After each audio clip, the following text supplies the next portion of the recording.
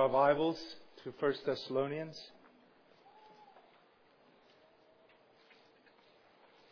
Chapter 4. Let's read verses 1 through 3.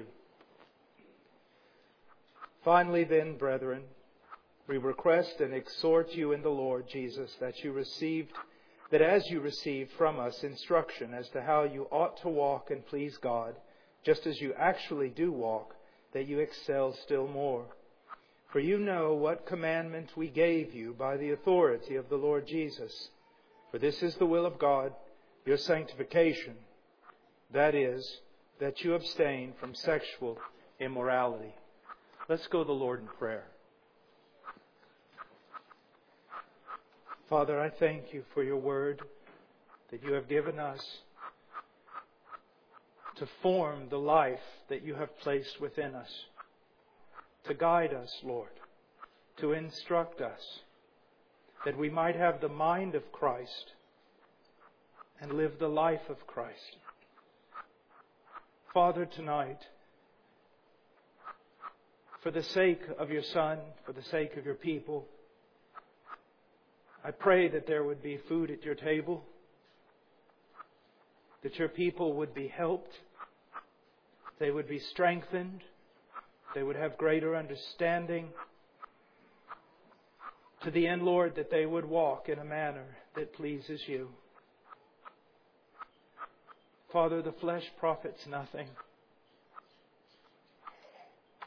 The mind and the strength of man are vain.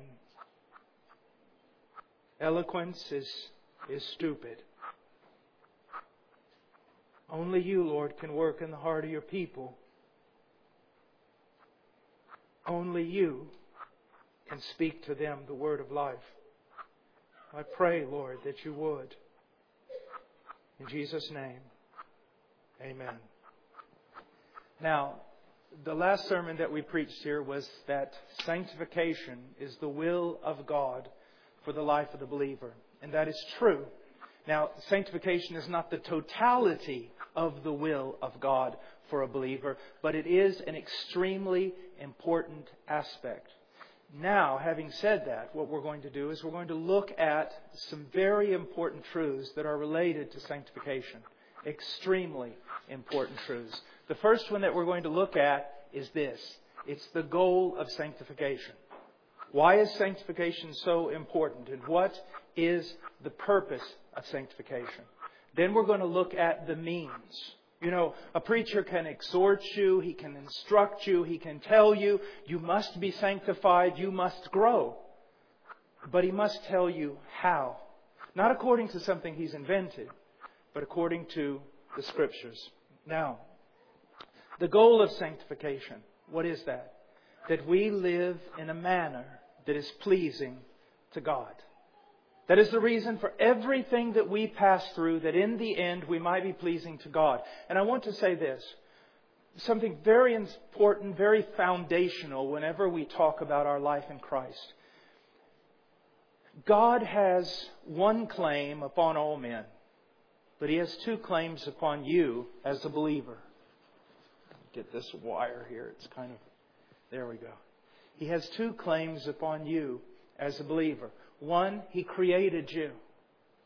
Now, I want you to think about something. The things that you make, you're very zealous about those things. They belong to you. He made you, so He has a claim upon you. But now an even greater claim, He redeemed you. Not with the blood of goats or lambs. Not with all the riches of heaven. But He redeemed you with the blood of His dear Son. So He has a great claim upon you. And that claim should direct your entire life. Now, it's not without purpose that the Decalogue, the Ten Commandments, begins with a declaration of this very thing. I am the Lord your God, who did what? Who redeemed you from where? From Egypt. From what? A house of slavery. And then He goes on to give the commandments. Do you see that? He draws His claim in on them. I'm God, which means I'm Creator. But also, I redeemed you from Egypt. So now, therefore, walk this way. Now, it's even more so with you. He made you But He didn't just redeem you from Egypt, and not just with a Passover lamb. He redeemed you with the blood of His Son. And that is a great claim upon you. It's a claim, though, that it's not a drudgery. It's a claim we boast in. That He made us. And we now belong to Him. And the desire of our heart should be to walk with Him. To please Him. Now, the means of sanctification. We're going to look at instruction. We're going to look at encouragement. And we're going to look at exhortation. And all these things, all these three things, do not come from the mind of man. It is not your opinion or even your life experience that people need to hear about, nor mine. But it is instruction, exhortation, and encouragement from the Word of God. Now, I want us to do a quick overview of what we studied last week with regard to sanctification. In verse 3 it says, "For this is the will of God, your sanctification, that is, you abstain from sexual immorality." Now, sanctification comes from the Greek word agiasmos, and it can refer to consecration, or it can refer to holiness. And the whole idea is that it's a process whereby you and I become holy in our real practical life as He is holy. Or another way of saying it, that in our experience on this earth, our walk, we become more and more like Christ. And you should know, you should believe that since you've been made a new creature and since the Spirit of God indwells the people of God, that this is a real possibility.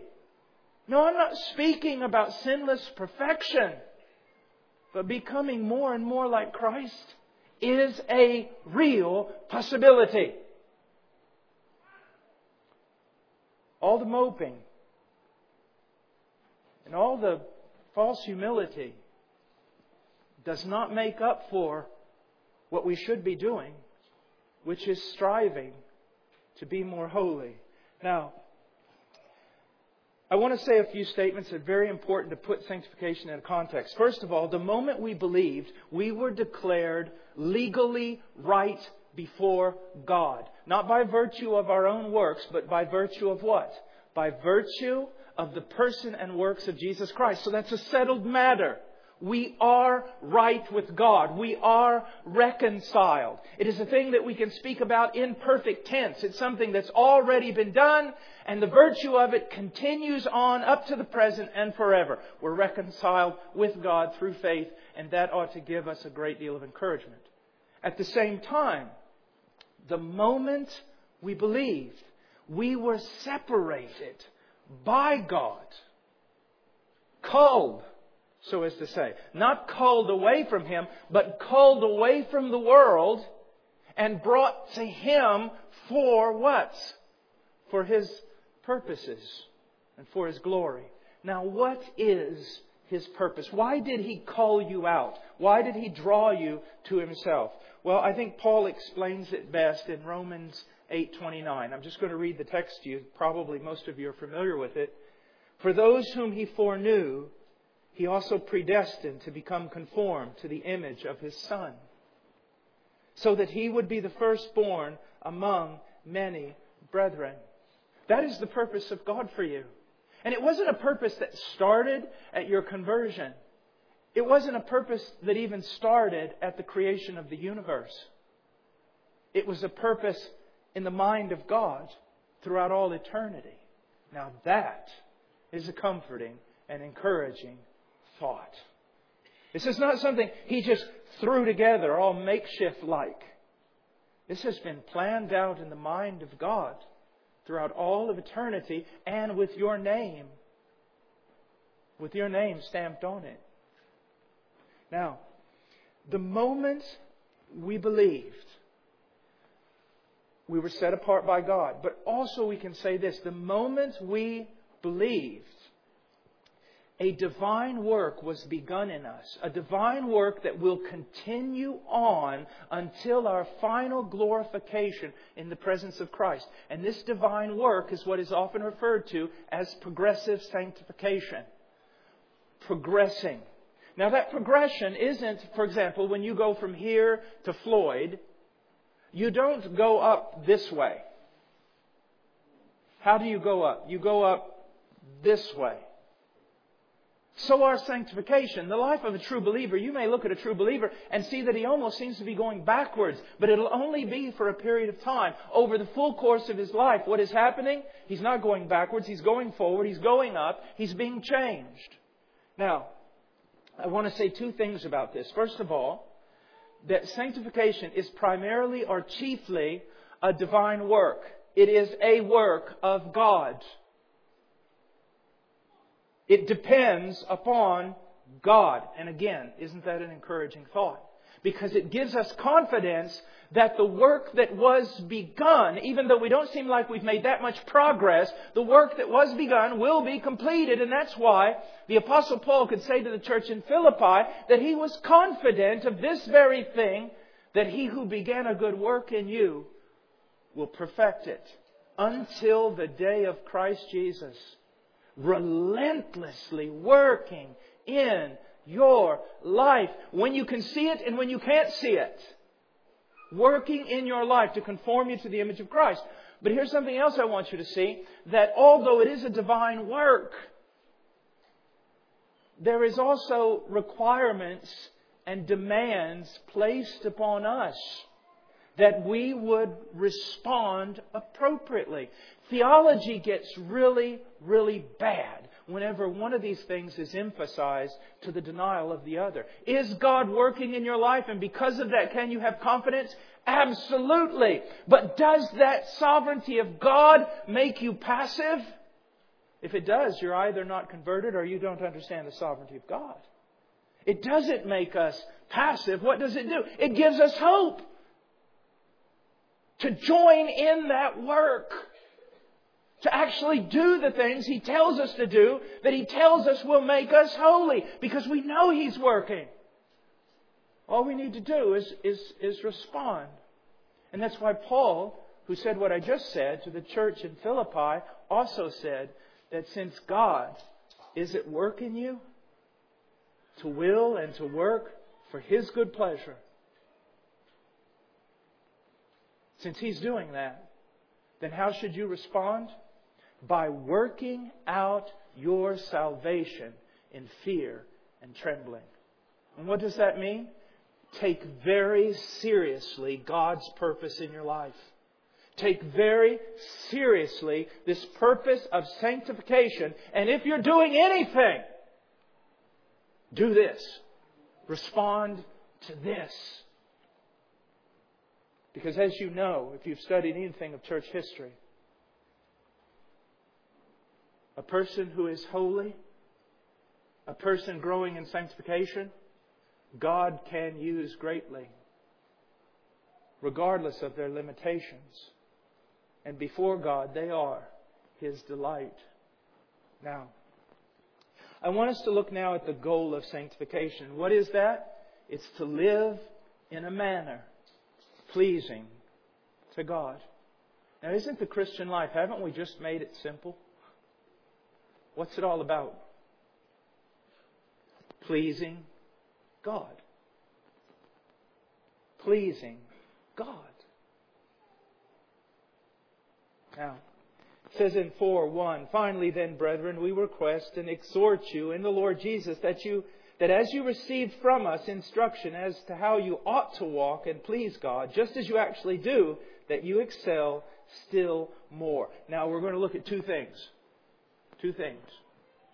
What we're supposed to do. All right?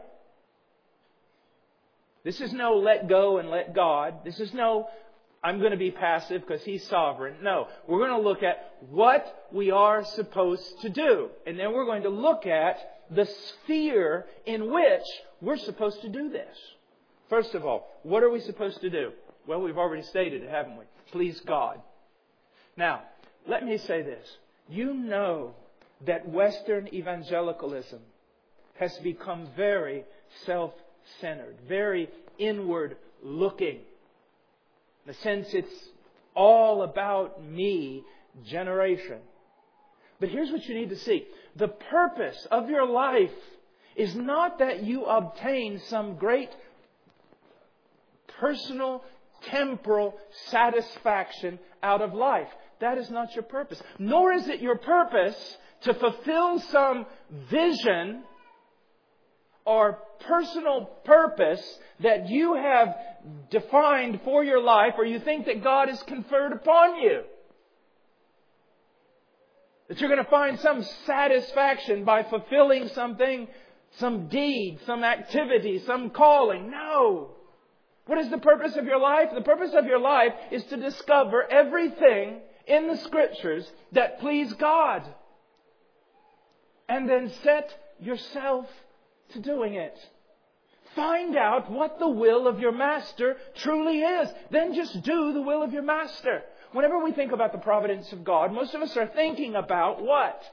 This mysterious thing that has not been told us, that's in the future, and we're so preoccupied with it. When what we should be doing is just looking at the will of God that is revealed to us in the Scriptures, how He tells us that we please Him, and do it. And then I can assure you, He will take care of you. He will take care of you. Now, 2 truths that I want us to consider about this first truth. First, pleasing God is to be our great goal. Now, this is so reflected in the life of the Apostle Paul that I want us to turn to a very important passage right now in 2 Corinthians chapter 5. Just turn there with me. 2 Corinthians chapter 5, verse 9. Look what he says. Therefore, we also have as our ambition, whether at home or absent, to be pleasing to Him. Now think about this. You know all about ambitious men. The world today applaud ambitious men. And in itself, there's nothing wrong with being ambitious. Paul was ambitious. In a sense, Christ was ambitious. The problem is, what is the object of your ambition? Now we can sit here all night and I can talk about greedy, ambitious men and get all sorts of amens. But that's not what I want. I'm talking to you. And we as Christians have another problem. We're so passive. We have no ambition. We're kind of like stimuli response plant that just kind of waves there at the bottom of the ocean until something touches it and then it responds. That's not the Christian life. You and I are supposed to be ambitious. All over the teachings of Christ. The pearl of great price. Seek ye first the kingdom. We're to be ambitious. For what? For pleasing God. In some of the resolutions of Jonathan Edwards, there's ambition all over those resolutions. We've got this false idea that passivity is holiness. And we seem, especially as men, so weak instead of vibrant and looking to be more than what we are and believing that we can be. A strong faith that takes hold of the promises. Says, I'm not going to wait around. I'm ambitious. I want to be like Him. You see that? It's very important. So many people who talk about sovereignty today don't understand sovereignty. And I can give you one test to determine whether or not you understand sovereignty. If the sovereignty of God causes you to be more passive, you do not understand sovereignty. But if it gives you the greatest impetus and strength and motivation to strive, then you understand. You understand. Now, also I want you to look. He says, therefore, we also have as our ambition, whether home or absent. Now you listen to me, believer. Listen to these words. Home or absent. What's Paul saying? Paul was seeking to be just as pleasing on the earth to God as he would one day be in heaven. Is that your goal? For most Christians it's not. Because they just go, we're always going to be this. We're always going to be sinners. We're never going to be perfect until Christ comes back. And that is true theology. But you've warped it. You've let it be an excuse. You haven't tempered it with all the other passages that tell us that we can prosper in the things of God. I'm not talking about this silly idea of sinless perfection, but I am talking about growing to a maturity. We can grow to a maturity. We ought to be ambitious, and we ought to have as our goal, I want to be as pleasing to you here on earth as I will be in heaven, so that on that day, when I cross over, there won't be that big of a change. Do you see that? Now, a second point that I want to make. Pleasing God is our great duty. If you will notice that Paul wrote to the church in Thessalonica, he said, you received instructions from me before. About what? About how you ought to walk and please the Lord. Ought. Little 3-letter word in Greek. De. Now, it carries with it the idea of obligation and duty. And what we need to realize here is this thing of pleasing the Lord is not just being thrown out to you as an option to check off in your Christian life as you choose to do so. It's not a suggestion saying if you want your best life now, you ought to do this. None of that kind of language is in the text. What's in the text is you ought to. You ought to. It is an authoritative command. Do you see that? It's something we ought to do. We ought to please God. Now, I want to talk about the motivation for doing that. We're also going to draw that from 2 Corinthians 5.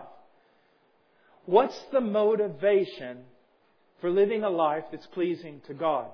Well, first of all, look in verse 10 of chapter 5. The reality of Christ's judgment. Now look at that. Now look. Here, I would hope that you're a little afraid. I would hope that there's a bit of trembling in your heart. Well, you think this judgment day for the Christian is just going to be a cakewalk? Say, Brother Paul, we're justified. Yes, we're justified in Christ by the virtue of Christ. We add nothing to it. And nothing will ever change God's disposition toward us. Our status, our position is sealed. We are saved by grace. Amen. But Paul spoke about the judgment of believers. And he said, knowing the fear of the Lord. He associated the fear of the Lord with that judgment. What I want you to see here is that, well, listen to what he says in verse 10. For we must all appear before the judgment seat of Christ, so that each one may be recompensed for his deeds in the body, according to what he has done, whether good or bad. Now we need to avoid a materialistic interpretation of this. Like we're all a bunch of competitors and we're all greedily trying to get more reward than the other. We need to throw that out. That's not Christian. At the same time, don't discount what he's saying. You're going to make choices on this earth that's going to affect eternity. I cannot explain it. I cannot give you every detail. The Scriptures do not reveal it to us. Salvation is by grace alone. You will be in heaven, but there is a sense of being recompensed for what you do here. And to deny that is to tear a page out of the Bible. You need to take this seriously. So do I. Now, another thing that we have here is in verse 14, another motivation. The reality of Christ's love. Listen to what he says. For the love of Christ controls us, having concluded this, that one died for all, therefore all died. So what's the other motivation? One of them is you're going to stand before God. You're going to be judged. You are. Know that. Now, when you look up in that judge's face, you're going to see a father and a brother. Not a judge who's going to condemn, but one who is going to judge as a father, as a brother. And it is a serious thing. It was a motivation in the life of the great Apostle Paul. But also the love of Christ. Now, we have to understand the genitive here. This is not Paul's love for Christ that motivated him. And that's a good thing. Because if I thought that my love for Jesus was a foundational motivation, I would be very afraid. When I look at my love, I don't see anything constant. I don't see anything strong. I don't see anything permanent. I see something weak, often fainting and fickle. So if my love for Christ is my motivation, I'm going to have some great problems. But if we turn this around and we understand it, that it is Christ's love for Paul and Christ's love for us, Christ's love for you, that changes everything, doesn't it? Because His love does not wane, it does not change, it does not fade, it does not get weak, it is not mutable so that it's moving all over the place all the time. It's strong, it's constant, it's permanent, it's forever. And a love like that, what should it do to us? It should say, I want to please Him just as much here as I will do there. I want to please Him. Now, he says the love of Christ constrains or controls us. I want to give you, I've taken and made several statements that I'm going to read to kind of give you an idea. What does he mean that Christ's love for His people controls us or constrains us? What does it mean? The word is suneko, and it can mean many things like hold fast, seize. So here are some of the phrases. The love of Christ seizes us and takes custody of us. I like that. Takes custody of us. Seizes us. You say, well, it doesn't seize me. Brother Paul, I'm a believer, but I can't say it always seizes me. Well, what should you do then? Try to go deeper into the love of Christ. Not try to force yourself into some emotional state in which you think you love Christ more. But no, go into the Scriptures and see more of Christ's love for you. See more of it and cry out to God that He will reveal it to you. That it will seize you and will control you. Also, holds us fast and lashes us down to Christ. You know, the moment I said yes to my dear wife in our marriage vows, what else did I say? I said no to every other woman on the planet. They weren't disappointed about it, I can assure you. But I said no. In one sense, when I said yes, I lashed myself down to one woman. Do you see that? And the love of Christ, it lashes us down to Him and it holds us fast. Why can't you deny Him? Why can't you walk away? What did Polycarp say all these years? All these years. And He has not failed me once. He has not denied me once, my Master. Shall I deny Him now? They beat Him up. They burned Him at the stake. What lashed Him to the stake? The love of Christ. Not Polycarp's love for Christ, but Christ's love for Polycarp. Now, it says it also confines us or shuts us up to pure devotion to Him. Again, a declaration of love for one confines you to that one. Shuts you up to that one. The more you see the love of Christ, the more shut up to Christ you're going to be. Other loves are going to fade away. You see, again, it's not because you've twisted up some emotion in your life and you're running on those kind of silly fumes. But you're looking at Jesus. You're looking at Jesus. You're growing in your understanding of His love for you, and that changes you. Also exercises a constraining influence upon everything we are and everything we do. Now, constraining doesn't mean just limiting, although it does mean that, but it can also mean pushing. It limits us from what? That which does not please God. And it propels us to what? That which does please God. And then this last statement, it compresses our opinions. It narrows our choices. It focuses us upon what pleases Him. And that's the same in our own personal relationships, isn't it? When a spouse demonstrates an unusual quality and quantity of love, how it has a way of apprehending the other and causing them to want to be more pleasing. Do you see that? All right, let's go on. Now, what are we to do? We're to please Him. In what sphere are we to do this? Look at 4:1 again. We request and exhort you in the Lord Jesus that as you receive from us instructions as to how you ought to walk and please God, just as you actually do, that you excel still more. Now, how or in what sphere are we to please God? In what realm? Well, he uses the word in our walk. And as I've said it so many times, this comes from the Greek word peripateo. Pateo means to walk. Peri has the idea of circumference, of around. And it's in our walking around. And what does that refer to? Our entire life. Our lifestyle. In everything that we are and that we do. There is no segregation in our life. No separate category where Christ should not be considered and pleased. Do you see that? Now, I want to point out just this idea that in the Christian life there is no sacred and secular. There's not. There is no secular and sacred in the realm of the Christian life. Everything that we do is sacred.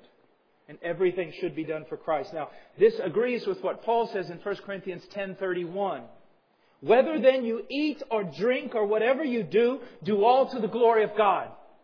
Now, in the most menial task of eating and drinking, so if in that, then not in everything? Absolutely in everything. Now, I want to talk for just a moment about the laborer, the carpenter, the mechanic, the electrician, the policeman, the homemaker.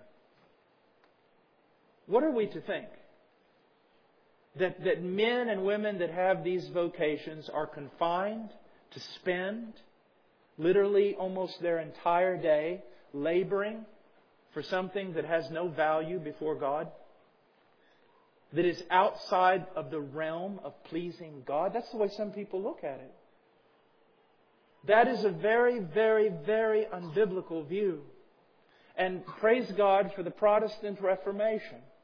Because in that there was a turn back to the biblical doctrine of labor and work. That everything we do unto the glory of God. That we do it for Him. That He is the God of the mechanic. He is the God of the engineer. He is the God of the mathematician. He is the God of the policeman. He's the God of everything. And that everything that we do is holy unto the Lord if we do it for His glory. You work for an employer. You seek to do what is right. You bring glory to God. And on that final day, you will be rewarded in the vocation that was given to you. The turning of a nut on a bolt to the glory of God is equal to a missionary preparing a message. Do you see that? That we do it all unto His glory. So what happens? The lid of the grave of our life is torn off. And the whole entire hole is filled with light. Everything has meaning. Every dish washed. Every diaper changed. Now if it's done with grumbling, if it's done with dissatisfaction over the providence of God, you bring Him no glory. But if you read the Scriptures correctly, then you find that going to school and studying mechanical engineering, if you are doing that within the will of God, that you're pleasing to Him. That makes life better, don't you think? Now, this is not rhetoric. I'm not trying to make you feel good. This is truth. This is what the Bible teaches. And you need to grab a hold of it because it can really change a lot in the way you think and you work. Now, the means of sanctification.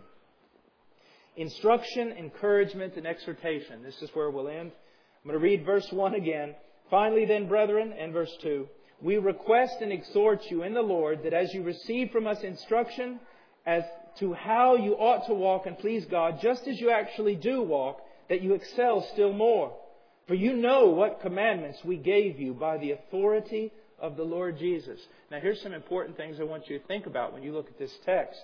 First of all, in verse 1, Paul makes reference to instructions that he gave to those in Thessalonica with regard to how they ought to walk and please the Lord. Instructions. But in verse 2, he refers to these instructions as what? Commands. Now the word command, and not just commands given by the authority of the Lord Jesus. Now the word command, parangalia, it is a term that can also, it denotes, we could translate it this way, a charge or an order. And the Greek scholar Hebert, he says that it was actually used in Paul's time as a semi-military term that referred to a word of command handed down from a superior officer to another in order to hand it down to all. So, we're looking here at a military command. We're looking at a directive. We're looking at authority. Now look at who is the superior officer. It's the Lord Jesus Christ. Who's He handed this command down to? The apostle. And the apostle, to whom has He handed it down? Not just to the church in Thessalonica. To you. To you. Now, what does this mean? Well, it means this. First of all, that Paul's instruction, like the rest of the Scriptures, it's an authoritative directive. That Paul's instructions, as well as all the instructions in the Scriptures, are commands by which you will one day be judged. And therefore, we should take them to heart with a great deal of seriousness. Now, something else we see here that's very important. And I think this is so important, especially in light of some things that are happening in the theological world at the present.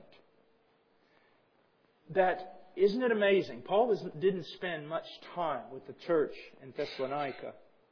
But we see that from the very beginning of their conversion and their discipleship, he was giving them instructions with regard to how they should walk and please the Lord. Paul didn't just preach the gospel to them and then tell them to spend the rest of their life gazing at the gospel. Now you know what I feel about the gospel. Do you know that there is truth in the element that we should, there is truth in the fact that we should constantly be looking at Christ and what He's done for us in the gospel? You know that the gospel is the greatest revelation of God. All that is true. And we should be constantly gazing, but not to the neglect of the other things of Scripture. You see, Paul didn't just preach the gospel to them and say, gaze at the gospel. He preached the gospel to them and then he instructed them so that they could know how to live in light of the gospel. You see, when someone gets saved, their natural or spiritual or supernatural response as a new creature ought to be this: how then shall I live with this new life that's been given to me? How then shall I live? And the answer of the godly minister will be opening up the Bible and turning to the instructions, the wisdom, the precepts, the commands, the exhortations of the full counsel of God. This is how you live in a manner pleasing to God. Now, Hebert says this: the message of the gospel preached to them had brought them new life in Jesus Christ. Hopefully that's happened to you. Don't sit here in this church and think that because you conform to certain activities, you've come to know Christ. Ask yourself, is there new life? New life with new accompanying desires. He says the message of the gospel preached to them had brought them new life in Jesus Christ as their liberator from sin and death. And this new life had a positive ethical content. He's given you new life. But with that new life comes a whole entire different way of living. Radically different. These instructions were the guidelines for the effective development of the new life imparted to them in Christ Jesus. Let me read that again. Now listen very carefully. The instructions that Paul gave, as well as the rest of the full counsel of God in the Scriptures, the instructions were the guidelines for the effective development of the new life imparted to them in Christ Jesus. Yes, you have this new life, but you must be instructed. Now, a child is born into this world with new life. Are you content to leave the child with that? Now, the analogy breaks down because the child who's born into this world happens to be radically depraved. But still, the idea is there. Is it enough that they just have new life? Or with that new life, should there not also be new instructions with regard to how to live that new life? Now, if the new instructions are given more preeminence and greater priority than the life, there is problem. But if we all talk about life all day long and there's no instruction, that's not biblical either. Now, also it's important to note here that in this interchange, he gave them instructions, they were commands, he did this beforehand. It's also important to notice that Paul is not really giving them anything new. But what he's doing is he's calling them to remember and to do the instructions they had already received. We live in a day and age when everybody, it seems, is just looking for a key. I'm talking about within Christianity. They're looking for a key, they're looking for a teaching that will automatically catapult them to some level of spirituality. Well, people have been looking for that key for about 2,000 years. But let me suggest, instead of you going on a snipe hunt, why don't you just remember and return to the fundamentals of the faith? Renewing your mind in the Word of God. Communion with God in prayer. Fellowship, real fellowship with godly believers. So on, so forth. Now, so he gave them instruction, but he also gave them encouragement. Let's read 4:1 again. You're going to memorize this text before we're finished. Brethren, we request and exhort you in the Lord that as you receive from us instruction as to how you ought to walk and please God, just as you actually do walk, that you excel still more. First of all, by referring to them as brethren, Paul reminds them that the exhortation, the commands were all, they all came forth from genuine brotherly concern. Paul was not trying to gain some advantage on this people. Paul was not teaching them, instructing them, exhorting them, encouraging them, rebuking them. He wasn't doing it to gain something from them. He was doing it for the glory of Christ, and he was doing it for their benefit. And benefit is the word that I want to grab a hold on this moment. We do well to always remember that everything written in the Scriptures is for our benefit. The wisdom, the instruction, the precepts, the commands, the exhortations, even the very, very hard rebukes, even the painful words, they are all there for our benefit, for our good. We need them all. We need them all. Now, also, he says also in this verse, he says, just as you actually do walk. Do you see what's going on here? This is so good. We see something very common here in the life and ministry of Paul. And what is it? That before he commands them or exhorts them to excel, he calls them to remember what's already been accomplished in them and through them. He talks about what they've done, what they've achieved. And he does this in order to then encourage them to go still further. This is Paul's practice. I mean, when you read the first letter to the church in Corinth, you're going to see that that church was really messed up. Had some serious ethical problems, serious doctrinal issues. But Paul begins that letter by saying all the good that he saw in the Corinthians. All the good. All the wonderful things that God had done. Now, this is something that I think, it's not psychology, it's not just some inference, it's all over Paul's letters. We even see it in the letters, well, the words of Jesus to the 7 churches of Asia Minor. Pointing out good. Now, I'm not talking about flattery. But what I am saying is this is something that maybe we all ought to pick up on. That one of the best way to help our brothers and exhort them is to encourage them first.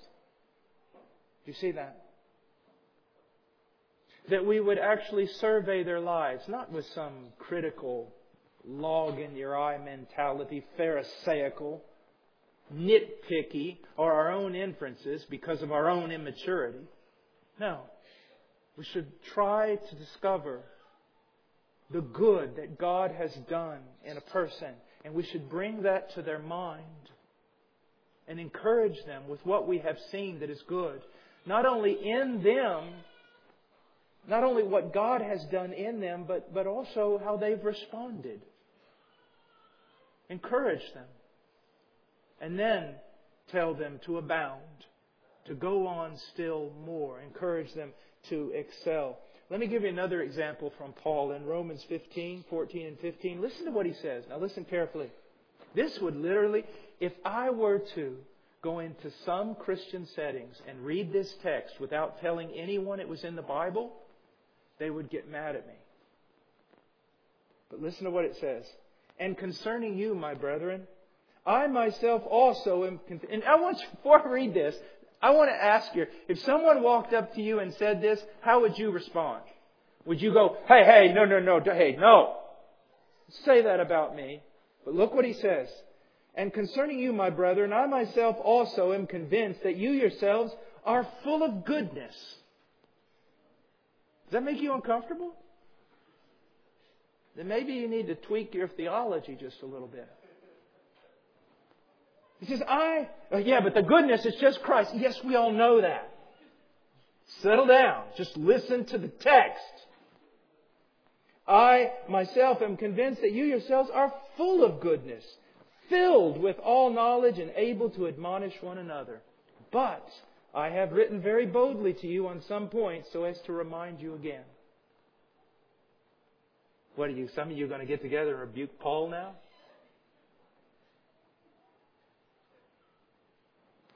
I think this is wonderful. And notice that he goes ahead and says it and then doesn't write in parentheses. Now you know I'm just talking about what Jesus did in you. He just says it. I meet believers, old and young. I'm not kidding. And I mean, I'm astounded at what I see in many of them. It's just so good. So much that's good that Jesus did. Also with your children. Yes, teach them the catechism. Teach them about radical depravity and all these other things. But also teach them about the goodness of Christ and the changes that He can make in the human heart and what He can create. And then look at your brothers and sisters and rejoice in what God has done in them. And look in the mirror. Look in the mirror. And rejoice at what God has done in you. I mean, so many people, I think, commit a great sin against God. And that they don't acknowledge the good that God has done in them. Don't you realize every one of you in this room would be a lying, stinking thief, an adulterer, a blasphemer. But here Paul is able to say there's good. God has done a mighty work. We ought to rejoice in that. We ought to be encouraging to one another. Now, exhortation, verse 4:1 again. We request and exhort you in the Lord Jesus that you excel still more. Now, Paul uses two verbs here, request and exhort. And what he's basically doing is he's heaping one term upon another. Now, what's his intention? He is not passive. That's his intention. He's not just throwing out something and saying, okay, you want to click the box and you want to go along with this, that's okay. If not, I'm fine with that too. No, he's not. He loves these people. He desires their sanctification. He wants them to please God for the glory of God and for the benefit of them. He loves them. And so he's passionate and pastoral, and he's saying, please, I'm asking you, I'm begging you, it can be translated, I'm beseeching you, excel still more. Let's go further. Now, what can we learn from this? First of all, you and I must take joy and offer thanksgiving to God for what He has done in our lives, for the spiritual attainment that is there. We ought to thank Him for it. We ought to rejoice in it. We ought to delight in the work that God has done in us. But we should never rest at a certain level or be satisfied with a certain attainment of sanctification or Christ-likeness. We should still always wanting to be going further and further and further. Now, Paul is just asking us what he did on a daily basis. Let me read. Not that I have already obtained it or have already become perfect, but I press on so that I may lay hold of that for which also I was laid hold of by Christ Jesus. Brethren, I do not regard myself as having laid hold of it yet, but one thing I do, forgetting what lies behind. Some of you ought to do that. Forgetting what lies behind. Some of you ought to do that for yourselves, and you ought to do that for others. Forget about their past. Quit dwelling on it. Forgetting what lies behind and reaching forward to what lies ahead. I press on toward the goal of the prize of the upward call of God in Christ Jesus. That should be you. That should be me. Why? Well, because it's something that can happen. Progress is promised. He who began a good work in us will finish it. Now, some would say that to constantly be exhorting people to excel still more, that will cripple them psychologically. That they will come to the point where they feel like they just don't measure up. I don't know where we get this stuff. I really don't understand the Western psyche, how weak and feeble that we have become. It's unbelievable. No, if you tell me to excel still more, it means I'm not measuring up now and I'll feel bad about my Christian life. Well, I suppose that's true. If your standing status and position before God is based on your performance, then I suppose that's true. But if your status, your standing, your position, your acceptance is in the fixed work of the perfect Christ, then you're free to excel, and you're free even from the fear of failure in excelling, because His love does not change. You are now free to strive because you're not. Now listen, you don't get anything else in this sermon. Get this. You are not striving to enter into His love. You are striving in the sphere of it. You're striving in the context of it. You have it. Let me give you the story of two wives. We see two wives that are totally just given themselves over totally to seeking to please their husbands. But one of them is confident and joyful, and the other one is nervous and miserable. So what made the difference? Well, the one that is nervous and miserable, she is striving to please her husband so that he will love her. And the other one, the confident one, she is striving to please her husband because he does love her. It's fixed. It's immutable. And that's the way it should be with us. Now, just talk about exhortation here for a second. And some preachers, they don't see the need for exhortation. Especially some guys within the Reformed camp. They kind of say this: I just put the truth out there before the people. And if God doesn't change them with the truth I've taught them, then I'm not going to make any emotional appeals trying to manipulate anybody. Well, we should never try to manipulate anyone. But to say you're not going to make emotional appeals is to deny everything we see in the Scriptures. Look at the prophets. Did they not cry out for the people to listen? Look at Paul. How many times did he appeal, beseech, beg? Look at Christ. Jerusalem. Jerusalem. Now we should exhort in our preaching, and we should exhort even in our personal conversations because we care. And because God oftentimes carries out His sovereign decrees with very practical means. Now, but in our exhortation, here's what I want you to see, is that we have instruction, we have encouragement, and we have exhortation. And we should have everything in balance. If we're just instructing people, that's it? No. It's not going to work that way. But if we are just exhorting people and telling them to do this and that, but not instructing them on how to do it, it's going to have a negative effect.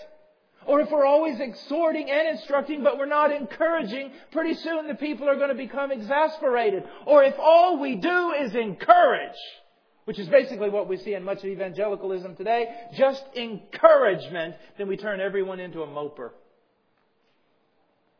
The fact of the matter is we need all three things. They're all three in the Scriptures, and they're all three a part of the ministry. Now lastly, he says that their instruction and everything else came in the Lord Jesus. And what does that mean? It is the sphere in which Paul exhorted, instructed, and encouraged. Paul was not moving in his own authority.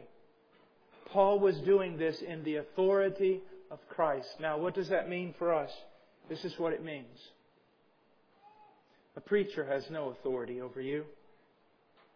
You don't have to listen to any exhortation or instruction, anything he has to say, unless what he says is conformed, not to some inference in the Bible that he's pulled out, but conforms to the Word of God itself.